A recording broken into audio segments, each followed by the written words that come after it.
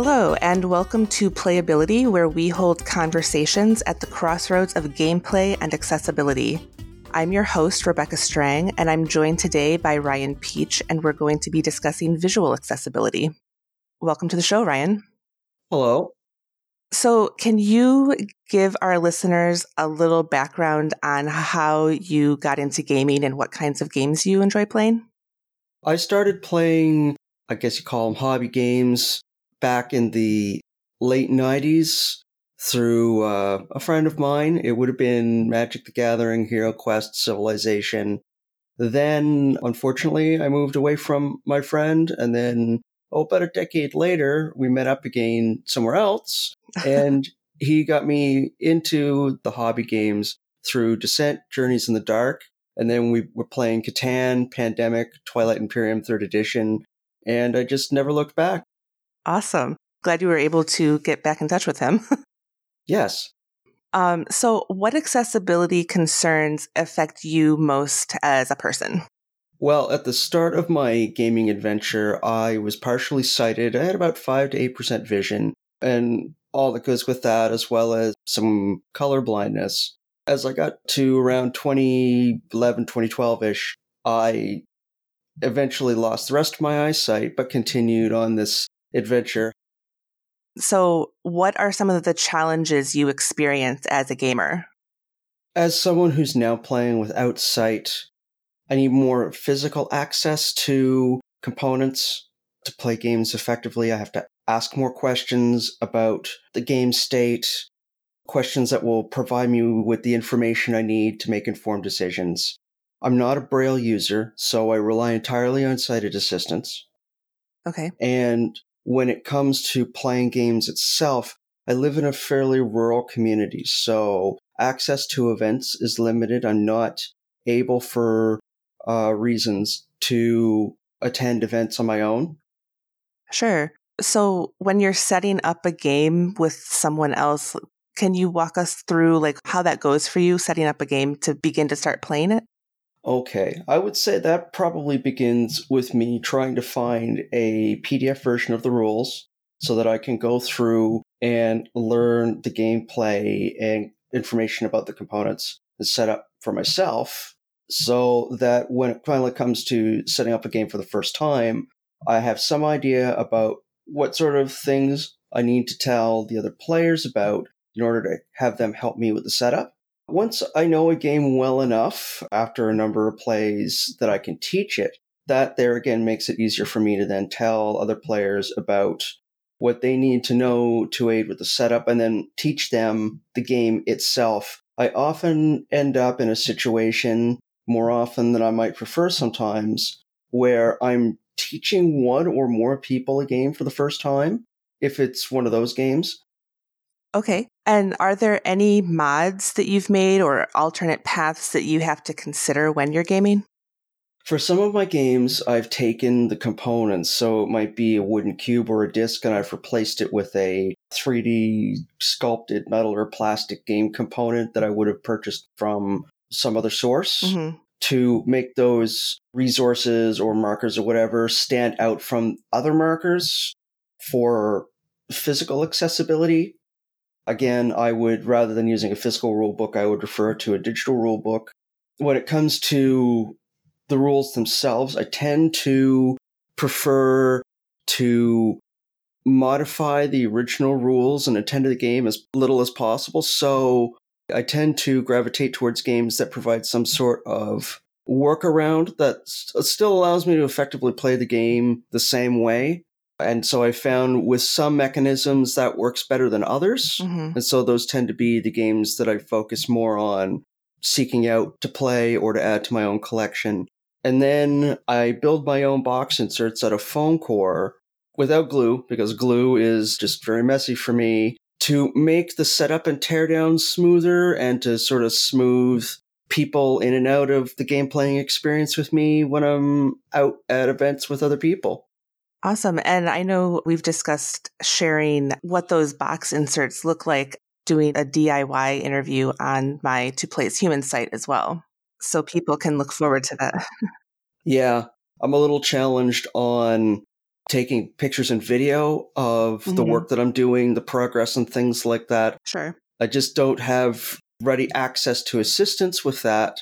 And I'm thinking you'd end up with a lot of off-center, poorly lit photos and video of the work were I to do it myself and where I happen to do the work. I don't, for understandable reasons, need an awful lot of light for myself to get the job done. But I'd certainly be happy to share and discuss that work however I can.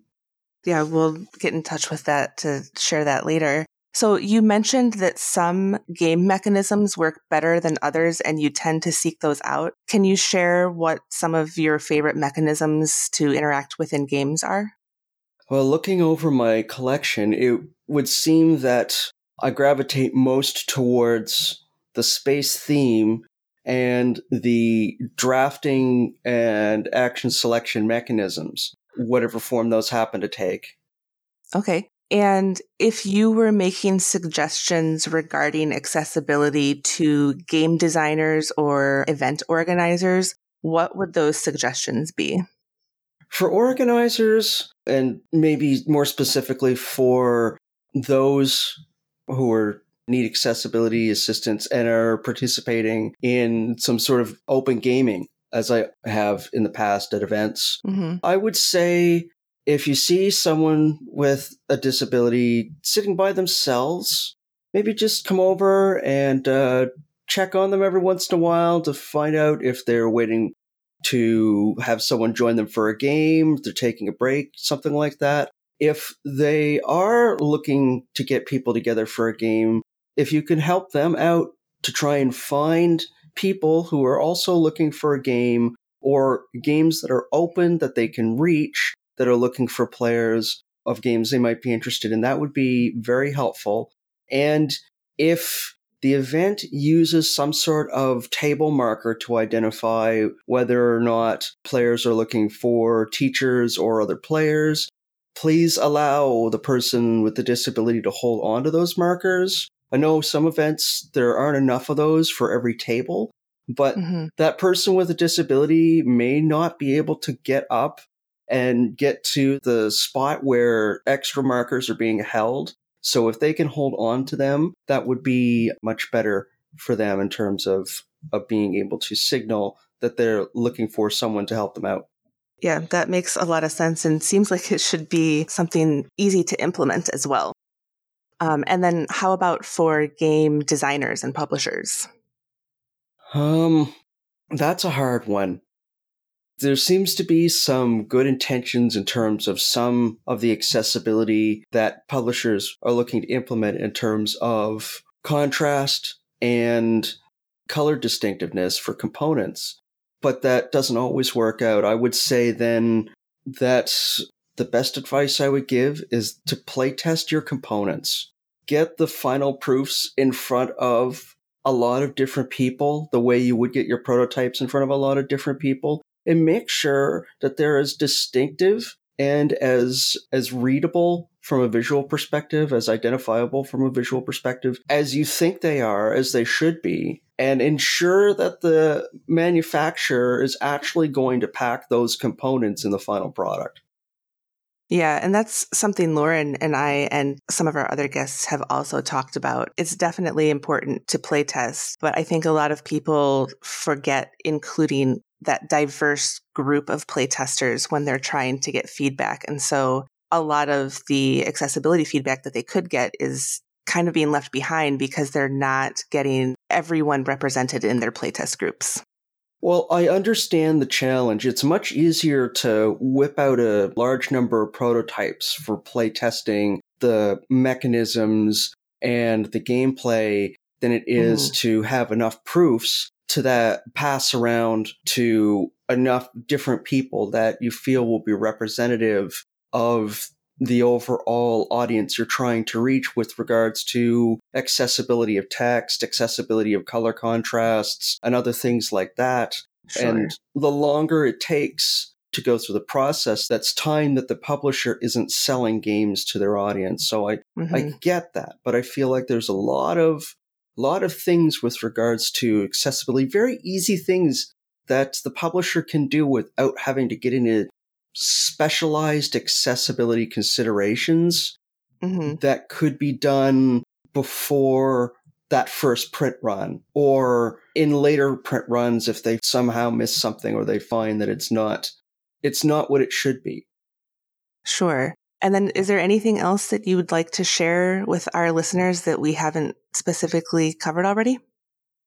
I just wanted to say that I really enjoy this hobby. It's given me an opportunity to be sociable. The need to conceptualize a lot of things in my head at once to keep up has been good for my memory. And that approaching each game where I need to figure out what I need to know in order to make meaningful decisions has been good for my problem-solving abilities.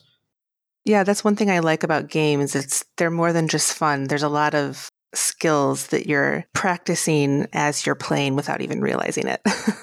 It's also allowed me to think more strategically. I wasn't always that way, and so through years and years of continually playing these games, I feel that it's helped me improve in that way as well.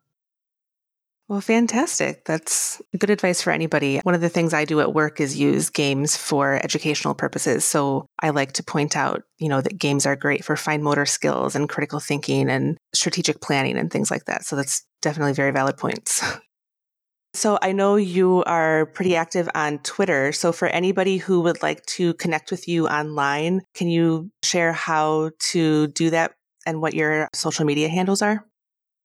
Yeah, so on Twitter, I can be found at Red Meeple Ryan, RedMeepleryan, and I do check my email at least once a day, and that is redmeepleryan@gmail.com. All right, great. Well, I'm so glad that we were able to talk today and get you on the show to talk about this. A lot of great suggestions from you and insight into some of the things that you consider as a gamer with visual accessibility concerns. Yeah. So thank you for coming on the show. I'm happy I was able to join you. All right. And for everybody else, if you have questions or comments and would like to share them with us, you can email us at playabilitypod@gmail.com or find us on major social media platforms at playabilitypod. Thanks for listening, and I hope this episode helps you play with a new perspective.